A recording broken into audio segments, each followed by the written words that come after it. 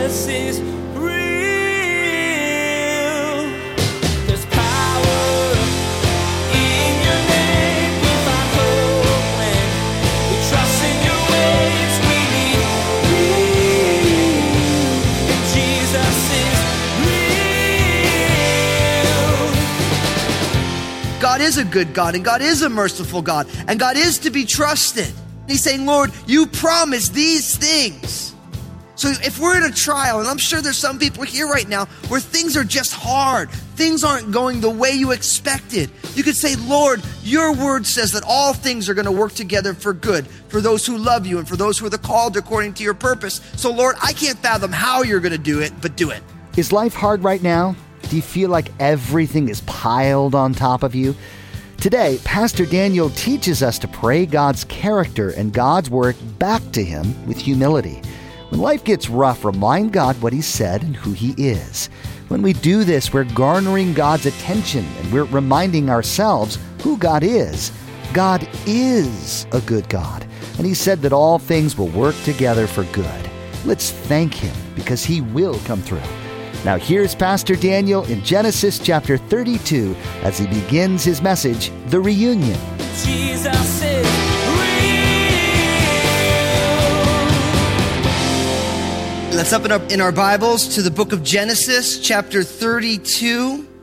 As we continue this study through the book of Genesis, our last message, Lord willing, in this Patriarch series, Genesis chapter 32. I've entitled this message, The Reunion, because really this is going to be bringing to a close the whole reason why Jacob ended up with Laban in the first place. Remember, we saw Jacob with the two daughters of Laban, Leah and Rachel, and all of his boys. They fled from Laban, and they fled with all of their goods. Really, the reality is now Jacob is running into, in his mind, his arch rival, his brother Esau. Remember the last time he saw his brother Esau? Esau was comforting himself by planning on killing Jacob because Jacob lied to his father Isaac and received the blessing of the firstborn. And Esau was mad, and so Jacob's mother sent him away, said, hey, listen, you better go because your brother Esau is going to kill you. And now in chapter 32, now we have Jacob returning back to the land of his family. It's been some 20 years, and he just doesn't know what he's going to end up with his brother Esau. So that's the context of where we are. So let's jump right on in. Genesis chapter 32, verse 1. So Jacob went on his way, and the angels of God met him. When Jacob saw them, he said, this is God's camp. And he called the name of that place Mahanaim. Right away, Jacob and Laban are separating. Remember where they made a covenant with one another and they set up stones. And they said, listen, we're not going to do harm by each other. We're not going to cross the stones. And now as Jacob goes to leave, right away, a number of angels show up and they met with him. And I think this is kind of fascinating because oftentimes God shows up when we need him the most, or God sends some circumstances when we need them the most. Now, I don't know about you all, but I kind of wish that those mountaintop experiences, you can imagine when God's angels come and meet with Jacob that, hey, this is probably a pretty cool thing that's going on. And oftentimes we want this all the time, don't we? It's like we just want to live on the mountaintop. We want to live in a lifestyle where everything is just, wow, it's a God thing. And the reality is for most of us, we have these mountaintop experiences, but really all of the growth comes in the valley. That really following Jesus is not like one perpetual, exhilarating Bruce Willis film where it's like, but a lot of it is we have these moments where God illuminates himself to us in various ways, and then we have to go about the heavy lifting of just everyday life, just doing the things that are in front of us. Jacob just ends up meeting with Laban. It's all this contention. He's preparing to see his brother Esau again, and then the angels show up. And he even says here, he says, this is God's camp. And he called the name of that place Mahanaim, which literally in the Hebrew means a double camp. That's what it means. Or two hosts. This is God's place. We're here and God's hosts are here.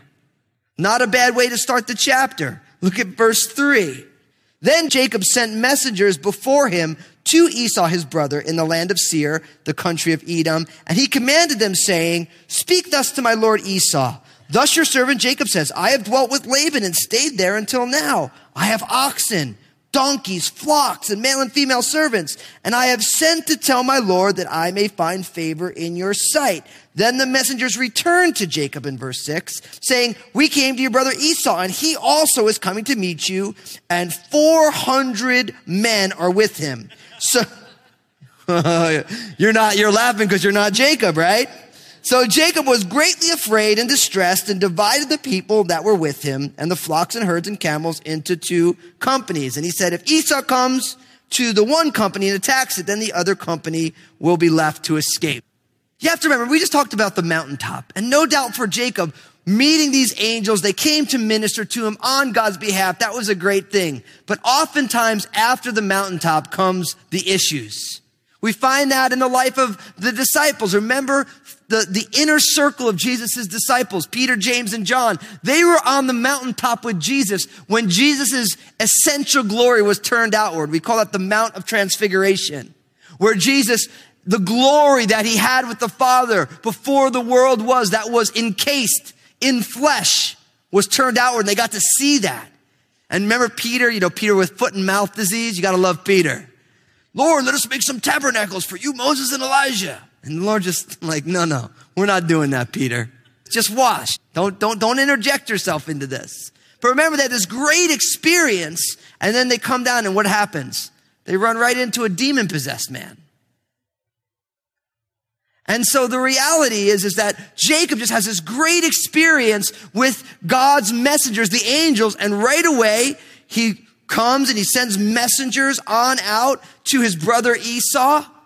And he says, listen, I've been with Laban for these years, and I want to find favor in your sight. I want to find some grace in your eyes. And notice they came back and they said, your brother Esau, and he's coming with 400 men are with him. And Jacob gets freaked out. Now, what Jacob doesn't realize is that Esau's just excited to see him, and he's bringing his whole entourage with him. See, this is the problem. This is the problem when we live lives that are not up to par with the standards that God has for us. You always got to be looking over your shoulder.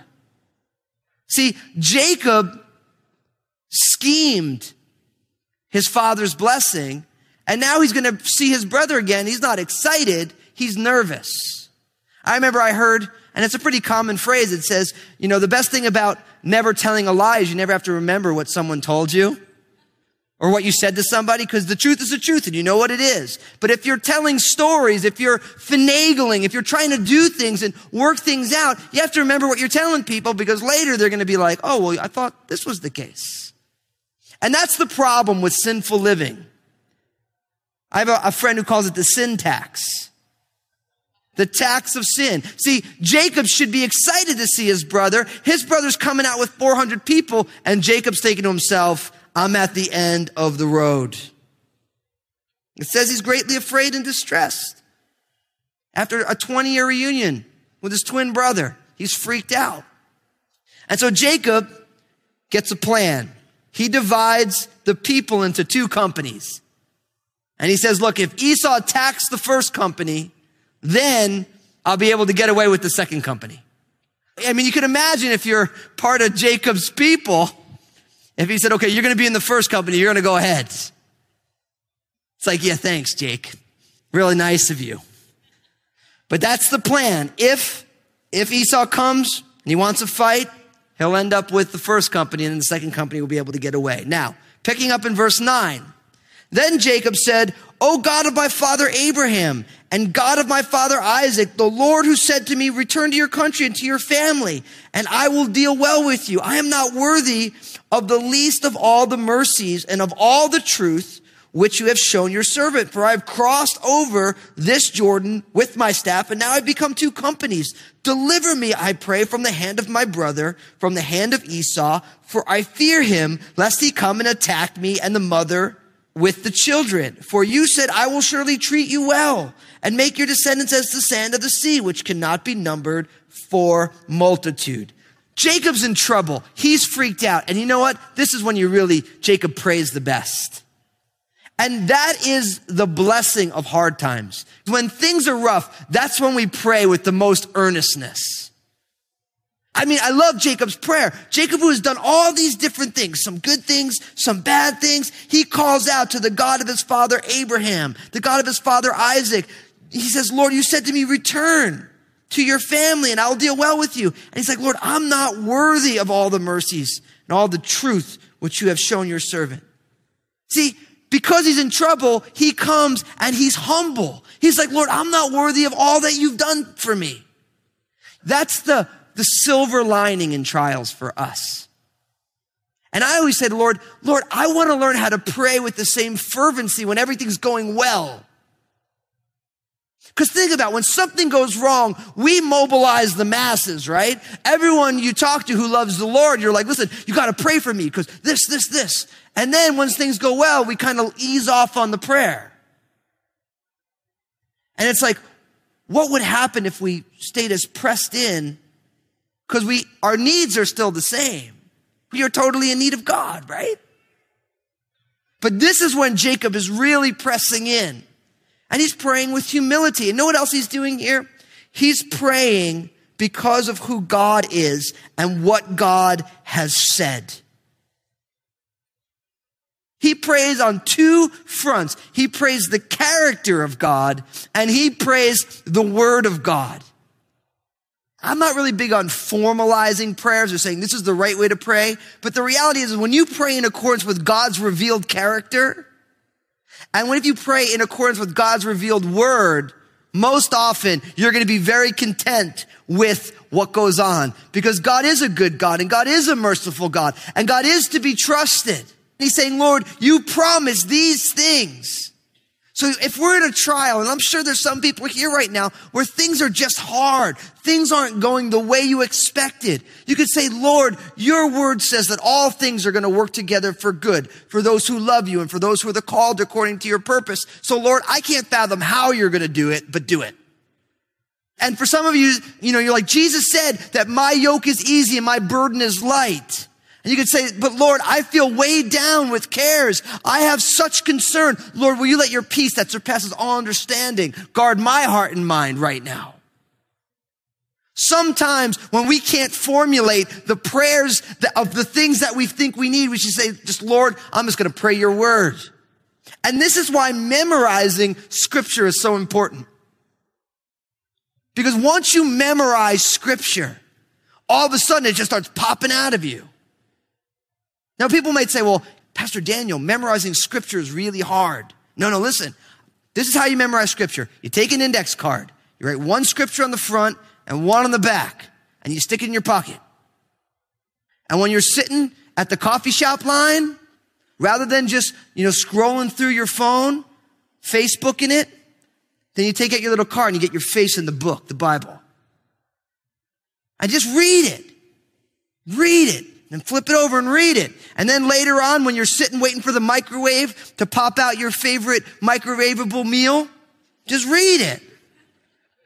And read the other side. And I guarantee you, within 2 or 3 days, those two scriptures, you'll have it memorized. And then you know what you do? You make a new card with 2 more scriptures. And 2 more scriptures. And then you start feeling a little bit confident. And then you start putting 4 scriptures on it. And before you know it, a couple months later, you got all these verses that you could just pop out in a moment of need. Like if you're somebody who just struggles, man, I don't know if God loves me, just pull it on out. I have loved you with an everlasting love. And every time you start saying, Lord, I can't believe you love me, then all of a sudden that verse pops up like a pop-up window on your brain's browser. I have loved you with an everlasting love. And now all of a sudden your thoughts and then God's heart for you, then you have to choose one. And although you want to choose what comes naturally, which is, I don't know if God really loves me, all of a sudden the word of God just goes. And you realize that God's word, that's pop-up, that's the right browser to be looking at. And that other stuff, that's the junk mail. See, When we know God's word, when we've taken God's word and placed it in our hearts that we won't sin against him, then they begin to fight on our behalf. Remember the armor of God?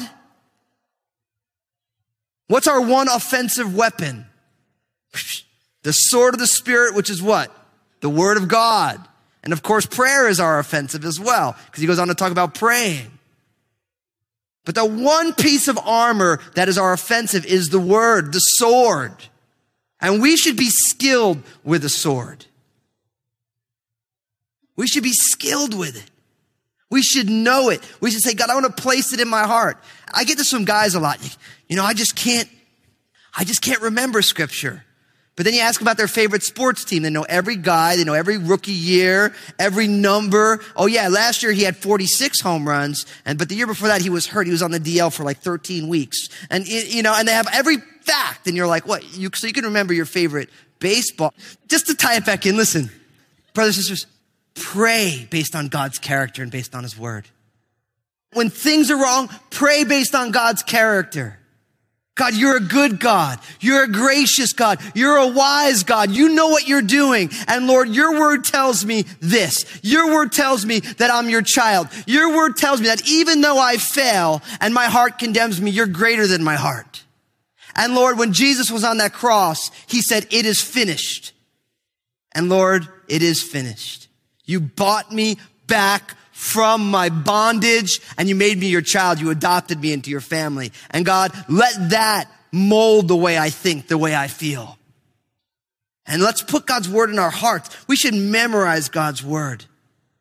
Place it deep in our heart, as the psalmist wrote, that we might not sin against him. Now it's interesting because Jacob prays, right? And then right away, he goes back into kind of planning mode. And George Mueller, who was, if you know anything about George Mueller, who was a great man of faith, he was once asked what the most important part of prayer was. And he replied, the 15 minutes after I have said amen. Think about that. He said the most important part of prayer is the 15 minutes after I said amen. Because what happens for most of us in prayer is we cast our cares upon the Lord and we trust him, and then we have to go out into real life. And it's almost like, yeah, I gave him all my cares, but right as I said amen, I took them all back again. How many of you guys know what that's like? I know what that's like. Where you're like, Lord, you're God, you got this, and you say amen, and then right away something happens and we lose it. So it's wisdom here. Because Jacob prays, God, you promised that you were going to protect me. You're going to bring me back. You're going to do well by me.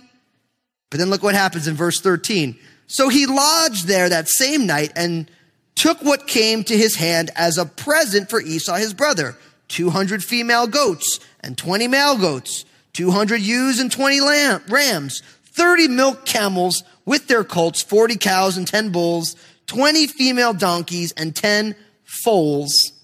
Then he delivered them to the hand of his servants, every drove by itself, and said to his servants, pass over before me and put some distance between successive droves. And he commanded the first one, saying, when Esau, my brother, meets you and asks you, saying, to whom do you belong and where are you going? Whose are these in front of you? Then you shall say, they are your servant Jacob's. It is a present sent to my lord Esau, and behold, he is also behind us. And he had commanded the second and the third, and all who followed the drove, saying, in this manner you shall speak to Esau when you find him. And also say, behold, your servant Jacob is behind us. For he said, I will appease him with the present that goes before me, and afterward I will see his face. Perhaps he will accept me. So the present went on over before him, but he himself lodged that night in the camp. So Jacob decides, look, I just prayed. I'm trying to trust in God. But what I'm going to do is I'm going to give all these gifts to my brother Esau. So he said he's going to set them up in droves. Overall, if you count them all up, you get 550 heads of cattle. That's a pretty big gift in that culture. Cattle was the currency that people had. So this would be like saying you want to appease somebody and you're giving them half of your net worth. That's what he's doing here. And he's sending them over in droves so that when Esau, who are you and where are you from and what are these? They say, look, I'm with Jacob and these are gifts for you. So he's doing all these things to try and appease Esau. He doesn't know what's going to happen. And he's sending them in droves because he doesn't know what's going to happen. Notice what it says at the end of verse 21. But he himself lodged that night in the camp. Now in verse 22, then he arose that night and took his 2 wives, his 2 female servants, and his 11 sons, and crossed over the ford of Jabbok. He took them, sent them over the brook, and sent over what he had. So let's look at what happens. We get a recap, all of his family, his 2 wives, the 2 female servants, which he also had children with, and his 11 sons. So he got his 4 wives and his 11 children, and they pass over. And then in verse 24, then Jacob was left alone, and a man wrestled with him until the breaking of day. Now when he saw that he did not prevail against him, he touched the socket of his hip. And the socket of Jacob's hip was out of joint as he wrestled with him. And he said, let me go, for the day breaks. But he said, I will not let you go unless you bless me. And he said to him, what is your name? And he said, Jacob. And he said, your name shall no longer be called Jacob, but Israel. For you have struggled with God and with men and have prevailed. And then Jacob asked, saying, tell me your name, I pray. And he said, why is it that you ask about my name? And he blessed him there. So Jacob called the name of that place Peniel, which means the face of God. For I have seen God face to face, and my life is preserved. Just as he crossed over Penuel, the sun rose on him, and he limped on his hip. Therefore, to this day, the children of Israel do not eat the muscle that shrank, which is on the hip socket, because he touched the socket of Jacob's hip in the muscle that shrank. This is one of the most confusing sections in Scripture. Because if you really think about what's going on, Jacob is alone by the river Jabbok, and a man shows up. That's all it says. Man, simple word, ish. One of the simplest Hebrew words. This man shows up, and Jacob and this man start grappling. They start wrestling. So if you were watching the Olympics at all, you have a good idea of what wrestling looks like. Hand-to-hand, very close combat. It doesn't tell us anything about this man other than this man wrestled with him until the breaking of day, which means this wasn't like a quick wrestling match. This was a long, drawn-out match. Now, what's fascinating about this is that it's such a crazy verse because it's so simple. They don't really tell us anything about it.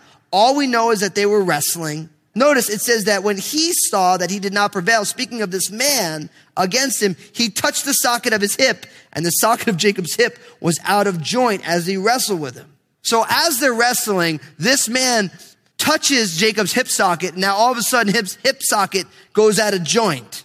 And the man says, let me go as the day breaks. And Jacob says, I will not let you go unless you bless me. As long as people have been interpreting the Bible, both for rabbis and for Christians, you realize that there's something very profound going on here. And the reality is that sometimes in prayer, sometimes we have to wrestle with God. We don't like to think about it that way, do we? Jesus is real. Did you ever notice that God shows up when we need him the most? Pastor Daniel reminded us today that life is not always a mountaintop experience. Life can get very hard. During these times, Pastor Daniel said, we need to remind God of 2 things.